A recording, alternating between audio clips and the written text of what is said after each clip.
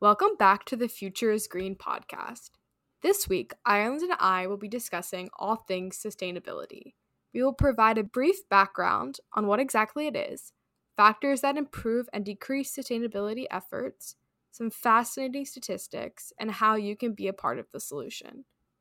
In a world where bad news travels faster than good, we hear a lot about what is going wrong, and that can make us feel discouraged and ultimately helpless. However, that is far from the reality.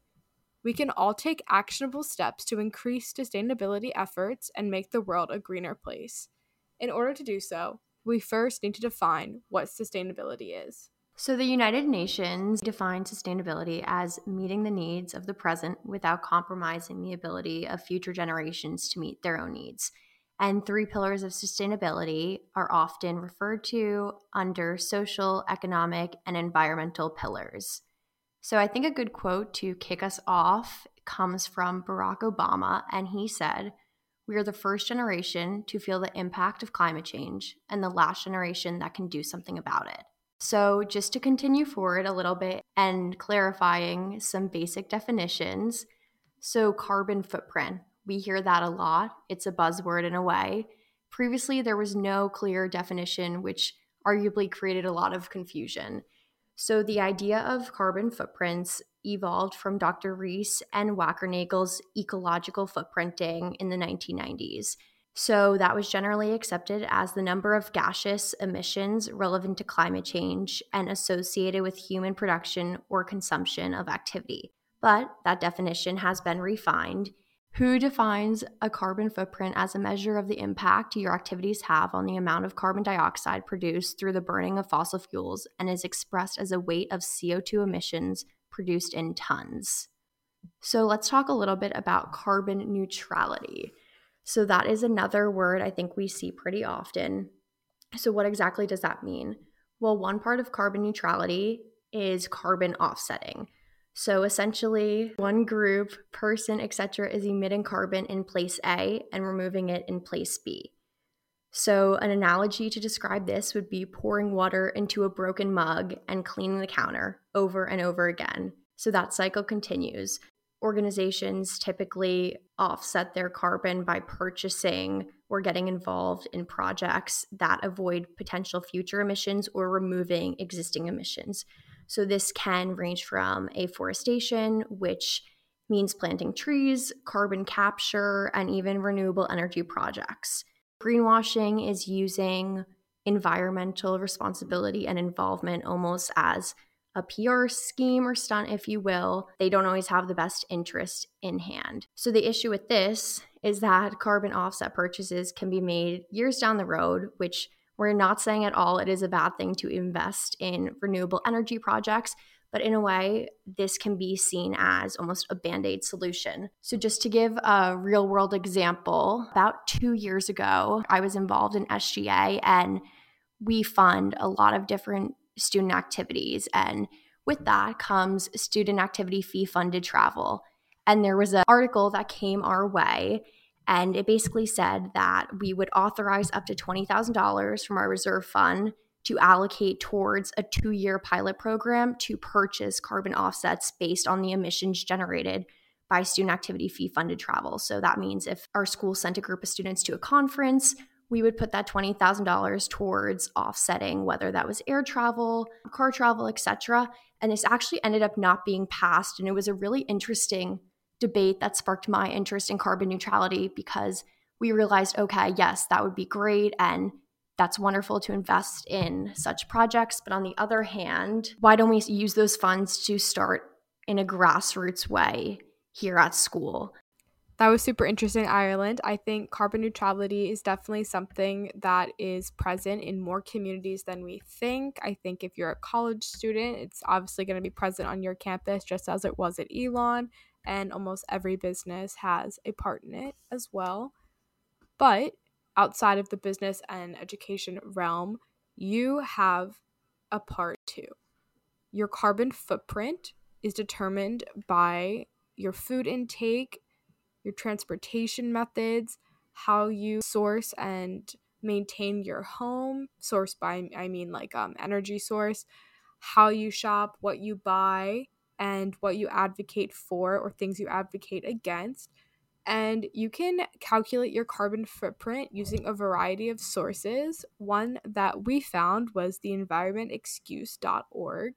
And this is a really safe website. They do not sell your information.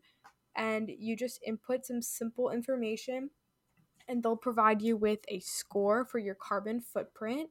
And so that's something that we definitely recommend checking out, and we'll link it in our show notes. But that's something that I think can make a difference when you're moving forward in your sustainability practices, kind of knowing where you currently stand.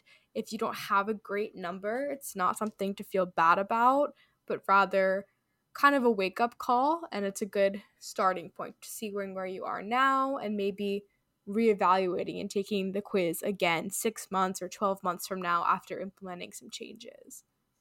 And speaking of implementing changes, we all can make little changes that make a difference. So we obviously all lead very busy lives, and incorporating sustainable practices into our daily lives is possible and practical if approached correctly. I think first and foremost, the thing that we definitely want to get across is that this is not an all or nothing endeavor. Nothing on this podcast is an all or nothing endeavor. We really, really want to drive home the 80-20 mantra, and it's something that applies to all facets of life. It's a lifestyle mantra. It's not just for diet. It's not just for exercise. It's not just for sustainability. It applies here. It applies everywhere. So in this sense, if you're sustainable 80% of the time, that is better than never being sustainable, and it truly does make a difference. You have to start off simple. And to start off simple, the changes that we want to share are not groundbreaking, but I think just reminding everyone of them and with some research to show that they really do make a difference is going to be key here.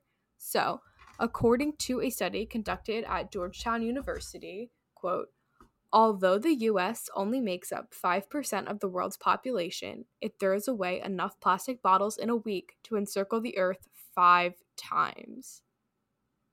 That is crazy, but again, I think that really drives home the point that reusable water bottles, it sounds simple, it's a huge impact.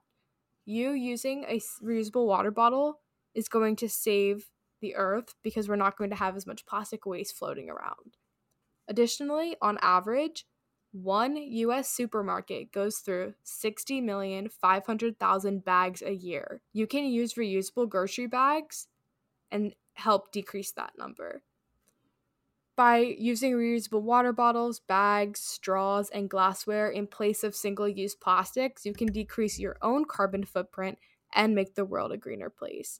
And for items that can be disposed of, trying to recycle what you can is just as helpful. Recycling just one aluminum can saves enough energy to power a TV for 3 hours, which is quite insane. Of course, each county or township has different recycling rules and regulations, but you can do a quick Google search or even maybe send an email to like your HOA to confirm what can be recycled, and that's a really easy place to start. Additionally, carpooling, biking, walking, and shopping from certified B corporations is a great thing. Just to clarify, a certified B corporation is a designation that a business receives, and it is meeting a high standard of verified performance, accountability, and transparency on factors from employee benefits and charitable giving to supply chain practices and input materials. So it's really just kind of a checks and balances to make sure that what these businesses are claiming they're doing for sustainability efforts is actually happening. So as you can see, there is so much you can do. So we really do suggest focusing on the good. Don't get discouraged by the negative news that circulates around sustainability. And remember that 80-20 applies here as always. You made such a great point about not getting discouraged. I think it's so easy to look at these climate change updates, and while we are seeing improvement in some areas, we are also declining in others, but to use that information not to be scared, but to feel empowered to actually take action, because small actions, as we know, do add up. So we're going to go into a few different areas of measurable actions. So there's definitely an element of preparation that is required to increase sustainability efforts. I think planning things out usually works better and it will set you up for success in the long run. So in terms of food systems, 26% of global greenhouse gas emissions come from food systems alone. So livestock and fisheries are responsible for 30% of those emissions. In terms of talking about sustainability with regards to diet, a vegan or vegetarian diet does appear to be this most sustainable diet, and the least sustainable diet is the omnivore diet. To jump into a journal article, it is titled Identifying Sustainable Foods, the Relationship Between Environmental Impact, Nutritional Quality, and Prices of Foods, representative of the French diet. So yes, this study did look at the French diet, but I'm going to explain how it can be applied to the Western diet we have here in the United States.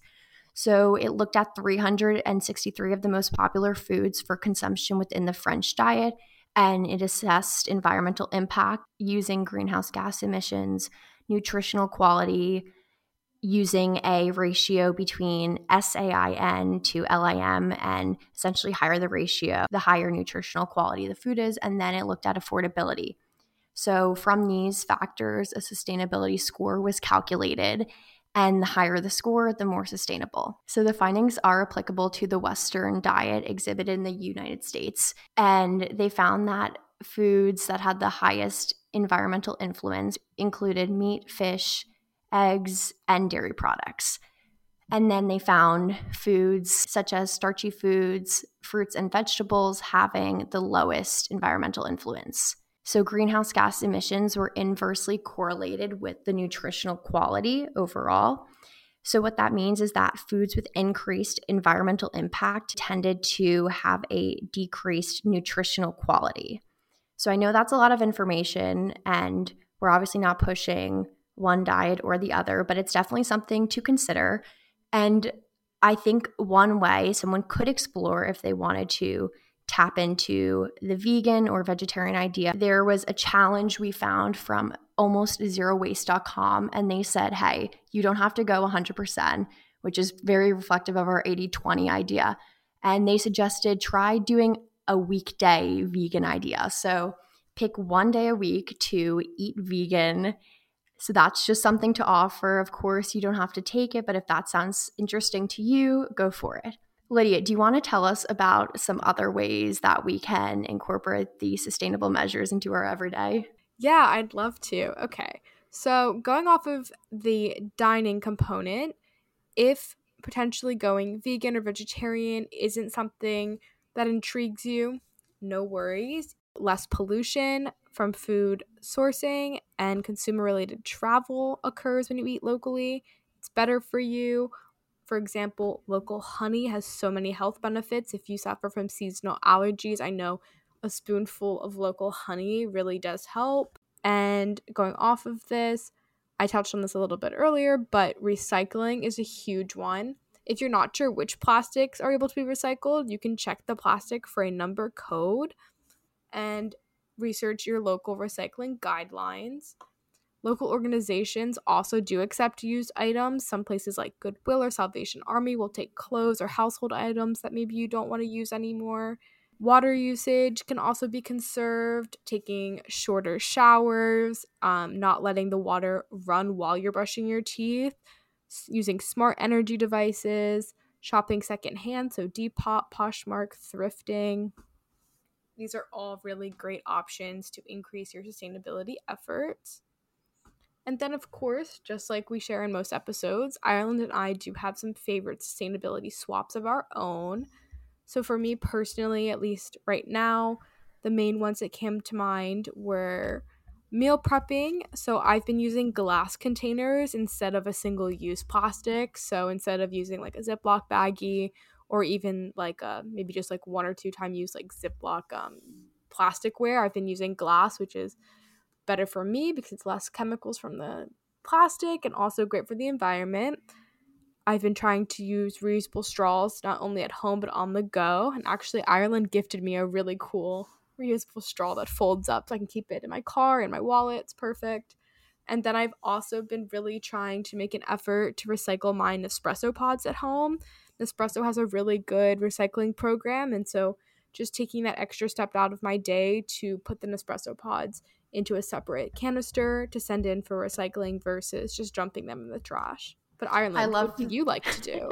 Well, I love the recycling idea. And just to go back, if you want to look up your local recycling guidelines, you just want to search your county and your state and recycling guidelines. So for me here in Chapel Hill, I just searched Orange County, North Carolina recycling guidelines, and they had quite an exhaustive list of the guidelines, a great database that has items from A to Z of what you can recycle, what you cannot. And then also, like Lydia was saying, the local organizations, and some even provide free pickup for used items. So the first thing you want to do is see if you can reuse an item. And if you can't, then recycle. But to get back to your question, some of my favorite sustainability swaps include using glass bottles to try and combat that single-use water bottle use. So I ordered last year, actually, I ordered a pack of 6 glass bottles, like 24 ounces each. And I just fill those up from the water filter and I cycle them out, obviously washing them through each time. But I cycle them out and just leave them in the fridge. So I'll try and do that a few times a week just so I can have those on hand. So if I need something on the go, it's already done. I also try to incorporate using a reusable cup even when I'm getting a drink, like at Starbucks. And a fun fact is that you get 25 stars when you use a reusable cup at Starbucks, and you also get 10 cents off your beverage of choice. I think just making these tiny changes and incorporating them in a consistent manner will help you build these habits over time. So next, we're going to jump into labels to look for. There are a lot of labels on our food, clothing, almost every product you can think of probably has a label, and some are better than others. So again, we just want to touch on greenwashing. So there's over 600 certifications related to environmental sustainability, ethical, fair labor practices, and social responsibility efforts. So that is a lot. So from those 600, which are the most reliable, which are not. So to dive a little bit further into the B Corp, which Lydia touched on before, it is a global certification and it's issued to brands as a whole. And it considers the 3 pillars of sustainability, which we mentioned are environmental, social, and economic impact. So B Corp looks at different areas of a brand, from supply chain to where materials are sourced from, labor, and trade practices. Certified brands, B Corp describes those as meeting the highest standards of verified social and environmental performance, public transparency, and legal accountability to balance profit and purpose. So, of course, there are criticisms relevant to greenwashing, and just to touch on those to cover both sides. Innocent Drinks, for example, which is owned by Coca-Cola, who is the worst global plastic polluter, uses significant amounts of single-use plastics. And then Nespresso, which now that you've talked about Nespresso in the recycling program, I actually can see why they are a B Corp certified company. So Nespresso became certified in 2022, and they did receive a little bit of backlash just because their coffee capsules are single use. But I think the fact that you were mentioning, Lydia, how they started this recycling program to offset that single use is great. And hopefully at some point we could see permanent Nespresso cups. So B Corp is definitely a good one to look out for. And in our show notes, we'll put what that logo actually looks like. So just to go into the benefits, if nothing else, it is encouraging the idea of sustainability. It's getting more people thinking about it. So I think that is great. It's a movement. It's encouraging community.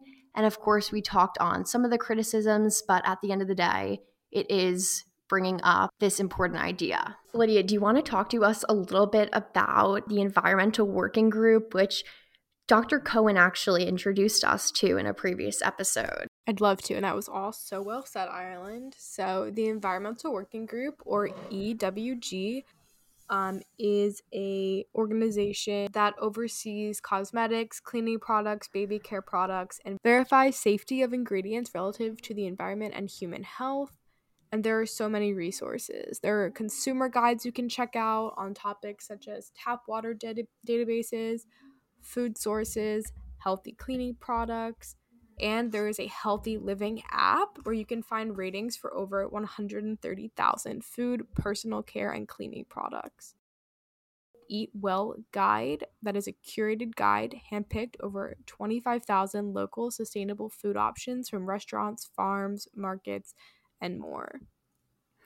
It's such a great website, but just going to the Eat Well guide, that's something we shared recently on our Instagram page. We won't repost that, but this is a great website to bookmark on your phone. I've used it countless times when I'm out and about, and it just picks up your location and it tells you these hand-picked places that are sustainable options near you. And it's a wonderful website to have on hand. So, just to touch on a few more labels, which of course we'll include again in our show notes so you can actually see what the labels look like so you know what to be on the lookout for. Some labels relating to animal welfare can include the Vegan Society, Vegan Action, the Leaping Bunny. Climate neutrality includes climate neutral, climate partner, and gold standard. Packaging could include OK Compost, and then for our audience members in the EU, European Bioplastics. For organic labels, you want to look for that USDA organic label, and then in the EU organic label. And then some just general and other labels can include the EU Eco Label and Cradle to Cradle certified. There are so many sources, honestly. You're never going to be left astray. We always have great recommendations for sources, and this is something that we personally do use, and it's pretty user-friendly, so definitely worth a try, as well as there are even iPhone apps that scan products in your fridge or in the grocery store that can help you decide if they are sustainable enough or not for you. Yeah, there's so many options, but this is a really great one. And if nothing else was taken away from this episode, start a conversation with your friends, with your family, share ideas. Lydia and I sharing, we can learn from each other and what we do. So talk to other people and let's keep this conversation going because it's an important one that we need to take action now and it's going to affect us one way or another down the road and for future generations. For sure. And just keep in mind too, 80-20, we want you to remember that in all that we do because it truly is the best way to get involved in all of these different FIG aspects of life. So dining, exercise, and now sustainability. You don't have to go 0 to 100. Simply just start by starting and make one small change a day and you'll see the improvements in your life and in the life of everyone around you. The power of atomic habits. Thank you so much for tuning in to episode 10, Sustainability 101. We hope you were able to learn some new sustainable life hacks and get the conversation started with your friends and family. We'll see you next time.